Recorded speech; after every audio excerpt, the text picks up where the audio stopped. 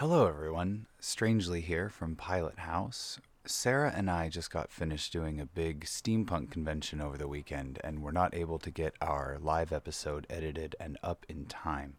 So it's going to be out next week. However, we do have something very special for you. In addition to being a musician and Sarah's co host for Pilot House, I'm also an aspiring writer.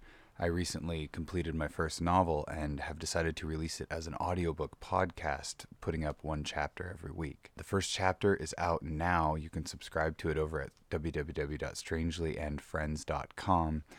But we thought it would be fun, since we're going to be delaying this episode for a week, to give you folks a chance to hear my other podcast and just kind of get a little sample of what that's going to be like. So what you're about to hear is the very first episode of my novel, Pochemancier. Pilot House will resume its normal schedule on Monday, March 2nd, when Sarah and I will be talking about the Wild Wild West in front of a live audience at Clockwork Alchemy. So we hope you enjoy all of that, and we'll see you next time. And now, Pochemancier. Hello, everybody. Welcome to the very first episode of Pochemancier. My name is Strangely Duesberg, and this is sort of an experiment for me. A couple of years ago, I started writing this novel, and I recently finished it, and was thinking about the best way to share it with people who might enjoy it. In my writing process, I was reading various drafts to friends, and I found that I really enjoyed reading aloud. A lot of people seem to like the sound of my voice, so I thought perhaps the best way to self-publish this was to make an audiobook that I could share as a podcast. So once a week, I'll be putting up a new chapter, and you folks can follow along. I do highly recommend listening to these in order, because it's a novel. Some of these chapters do stand alone as kind of their own little miniature stories, but they all do serve a common whole. So I hope that you enjoy taking this journey. A quick note before we get started. The word Pochemancier is a fake one that I made up. A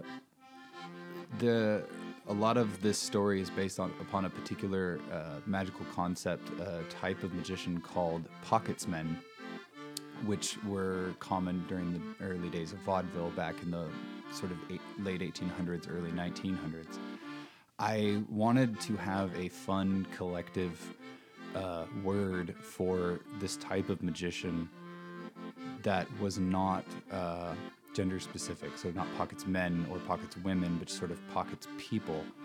And since vaudeville is a made-up word that's supposed to sound kind of French anyway, I thought, why not make up my own Frenchish word, which means pocket magician? So Pochemancier is not a real word. Pardon, s'il vous plaît, to anybody who actually speaks French. There is some French in this book that I got a little bit of help translating from a vagabond accordion player who lives in a cave. So I can't speak to the accuracy of that, but I hope you enjoy it. Let's get to chapter 1. Pochemancier, a novel by Strangely Duesberg. Chapter 1. I suppose we should begin with the bookshop. More often than not, a bookshop is a marvelous place to begin. A good bookshop, when one can find it, is arguably the best place to begin. Shelf upon shelf of stories stretching away and up, more words than you could possibly hope to read in a lifetime, or even 10, or 1,000. Answers to questions you didn't know you could even ask, questions to beget answers you never knew you needed. Picture now, for the sake of these scribblings, your favorite bookshop. An old, dusty, but not dirty place. A meandering place, the shelving logic archaic, if not downright Byzantine. Comfortable, overstuffed chairs tucked into nooks, and ladders on casters, and toward the back, nearly obscured by a bluff of paperbacks, a small spiral staircase leading up to yet more books. You hesitate to probe the very limits of the shop, hoping that it is infinite, rather a bit bigger than any mind could hold. the thoughts, emotions, hopes, and dreams of a million characters and minds contained infinitum upon the pressed pulp of a forest taller than any which could ever grow. All the keepers of this place are more fitting than one could ever imagine. A cadre of bespectacled, betweeded folk quietly shuffling about their business with the kind of purpose one often associates with the monastic. Above it all, sitting behind a massive desk, almost as if grown from the ideals of uncounted dreamy bibliophiles, sits the shop's owner, grandmaster, keeper. An ancient curmudgeonly dinosaur. A stalwart holdout from some earlier time before the internet, before computers, perhaps even before the television or telephones. The last of a rare breed. A creature simply too stubborn to die, or perhaps possessed of some sort of knowledge beyond that of the normal ken of the everyday. A mystic of the printed word, wise beyond words and cantankerous in the way that only those of a certain age seem to be able to render charming. A fairy tale wizard made flesh. Or perhaps not. Perhaps the store is young, brazen and scrappy after the fashion of a revolution. This is the fever dream of a youthful acolyte of an old, dying tradition. A lover of books scarce old enough to legally procure the flavored cigarettes and single malt scotch they consider their only vices, though all can tell their true passion. This upstart has carved out a small space, perhaps in an antique mall, a flea market, or the back of a cafe, to begin the lifelong process of buying and selling and trading and swapping and swindling and conniving and giving and sharing that will eventually lead to something akin to the former's vast empire of knowledge, spanning an indeterminate space in some crumbling building in the center of town. But for now, it's small and finite, a collection which the mind can hold, or so one thinks. Again, perhaps not. The truth of these things is so often in the middle of the two as to be a kind of missing link in the evolutionary chain between the mundane and the phantasmagorical, a stopping place between a ripping paper sack and a wondrous Parnassus on wheels, and yet possessed of more spirit and charm than either could hope to conjure, though they occupied the distant ends of an almost infinite spectrum. So, I submit to you that your imagination should find you at one of these places in between, these signposts on the march toward the unrealizable dream, and into this ephemeral station steps a peculiar young person, unaware of just how much is about to change, and how much more will always stay the same. A musical chord sounds as the door of the bookshop opens, moved by a gentle push from the person outside. The keeper of the books does not look up. Many people step into the shop on days like this just to get out of the rain for a moment. Then they stand in the open door, startled by the music from overhead. A stringed instrument, something like a violin, has been mounted above the door with a plectrum on the door such that when the door is opened and shut, the instrument is played. The patrons inevitably realize that they are standing in an open doorway and move inside, often with mumbled apologies which are generally met with a nod. The keeper of the books is enjoying the quiet slowness the rain brings, deep in a battered old paperback copy of Mrs. Dalloway, having already finished the chores of the day. After the door has been closed, the keeper looks toward it with a single, lazy eye. The second remains in the book. It is a trick long ago mastered while learning the bookseller's trade. The sodden woman standing there has the air of one who just wanted to get out of the rain, or perhaps browse for a while. The bookseller does not mind this. It means the person is not interested in buying anything, and thus will not be needing any assistance. The rogue eye returns to the page.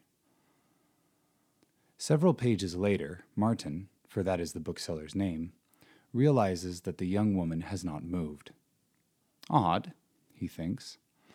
The eye turns to the door, this time followed by its companion. Interest sparked. The woman is staring, slack-jawed, at the books. Martin sets the book down, a casual motion, and places his hands on the counter. An old-time barman regarding the spurred, dusty cowpoke who has just entered, perhaps with vengeance in mind. Eleanor is soaking wet, though does not look cold. Her outsized gray-green overcoat looks to be made of wool, and upon her head rests a thick, cable-knit cap, which gives her an almost nautical air. She is taller than Martin, but the hat and coat make any detail of her overall shape, and even age, difficult to guess. Neither detail is of much concern to Martin in any case. She carries an almost comically small suitcase and an umbrella still folded despite the weather outside. They remain like this, she gawking, Martin watching her, for a few minutes. Martin breaks the silence with a soft clearing of his throat. Her reverie interrupted, Eleanor closes her mouth and looks at Martin with almost the same sense of wonder she's given the books. Martin makes a mental note that his suit is particularly nice today, and then remembers that he is wearing his shopkeeper's apron over it. Once again, she stares. Martin, patient by nature, decides to wait and see what happens. On the heels of this thought comes the realization that this might be off-putting to this peculiar person. Better to make the first move. He raises an eyebrow. "Can I help you, Miss?" She brightens. "Eleanor. My name is Eleanor." She removes her hat and places it over the end of the umbrella.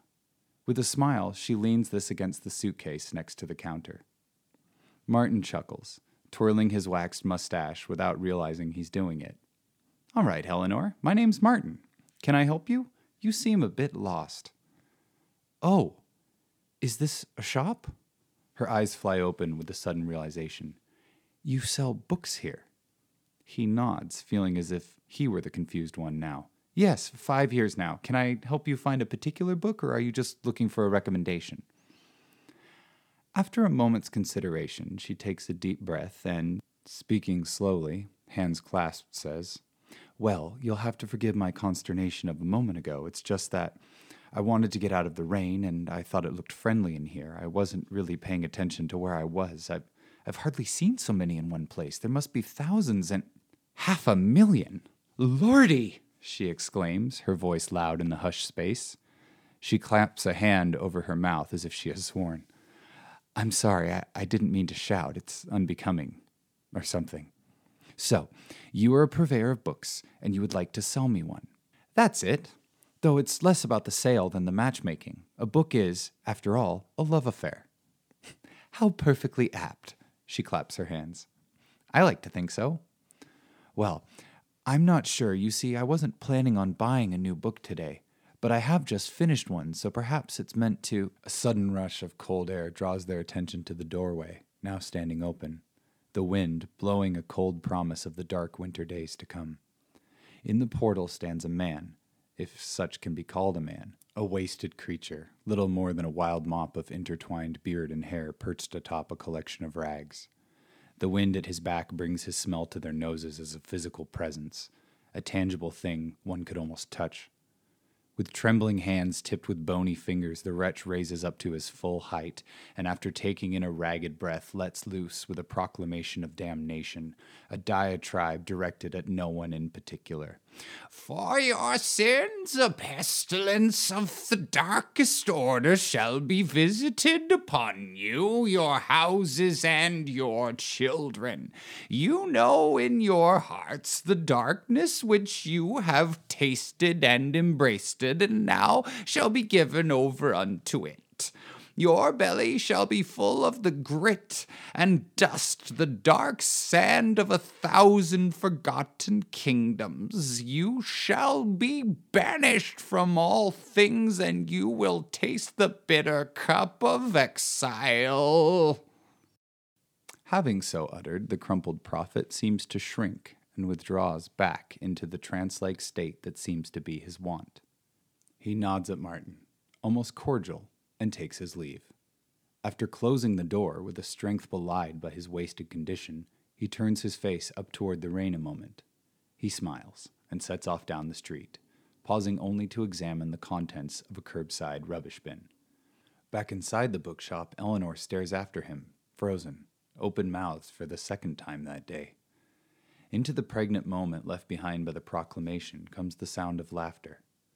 With a start, Eleanor realizes it is Martin, nigh hysterics, smiling behind his precisely trimmed beard. This baffling reaction so sets her at ease that she manages a weak smile to meet his histrionics.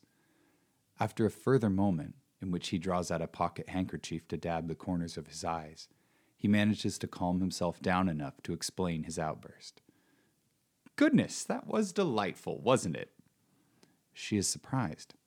Delightful? Yes, Martin stammers, threatening to descend into laughter again. Oh my goodness, you've got to understand. In my business, that happens a lot.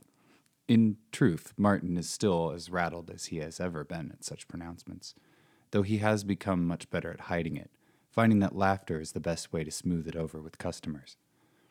The first time such a thing occurred, he'd spent the better part of a month looking over his shoulder for winged apes, fiery horses, or a wave of darkness from beyond, inexorable hunger bent on swallowing the world. It does? Yes, that's Theo, another local business owner. He comes in here a couple times a week when things are really dark for him, goes all prophety and visits his friends to warn them of the coming apocalypse or their imminent punishment or whatever. It never amounts to anything, though I must say I envy your perspective. Things like that are most entertaining when one doesn't expect them. I suppose. Wait, did you say he's a business owner? After a fashion, though I can't say what or where. The junk seller told me, I think. Eleanor ponders this for a moment. Something in Martin's tone warns her to let it go for now. Junk seller? She must follow up on that at some point. For now, the words of the disheveled man still haunt her. One more question can't hurt, she thinks. So, that happens all the time? Oh yes, right on schedule, almost like clockwork. I think. Martin leaps to his feet, dashes across the room and up a ladder without using his hands. After snatching a book off the top shelf, he leaps backward to land on the floor with scarce a sound. With an expert touch, he opens the book, flicks a couple of pages, then strides back to Eleanor, holding it out. He breathes deeply through his nose and points at a section. Yes. See, the moon is full tonight. Always brings out the crazies. I shouldn't wonder if we're due for an eclipse as well. He twists his beard thoughtfully. She nods as if this all makes perfect sense, and then glances down at the book's cover. But this date book is almost 80 years old. Of course it is. Gotta hold on to things like that. You never know when they'll be useful. Case in point. He gestures in the direction of the ersatz prophet. And you should know that the lunar dates repeat every 76 Julian years, so it's really not all that silly to keep old date books around. Plus, they've got lovely engravings. Look here. He flips a few more pages and hands the book to her. It is now open to a page depicting what appears to be a small group of children being pursued by either an ogre or their grandmother rendered in grotesque fashion. Eleanor looks at the picture for a moment and hands the book back after carefully closing it, her eyes twinkling. Thank you, but I don't think an old calendar is precisely the book for me. Martin nods sagely. Oh yes, I can understand that. So, tell me, what sorts of things do you like to read? And so, another reader meets another bookseller. A friendship is born, and things go on much as they always do in such cases. Books will be read, gushed over, discussed, and loved, but always passed along. A book is not, after all, a marriage, but as Martin said, a love affair, one that shall always be finite, albeit oft revisited, for the reader shall always be seeking that next love, that next book, to understand them better than any person ever could. How often, then, do we find that the book to most understand us then, little understands us now? Thanks so much for listening, everybody. This is sort of an experiment, so if you liked this, please let me know. Please like, share, subscribe, do all the things you do with podcasts so that you'll know when new chapters are coming up. There are about 22 chapters in this. I might be doing some weeks where there's 2 chapters in a week because some of them are a bit shorter than others, and also some of them are quite long.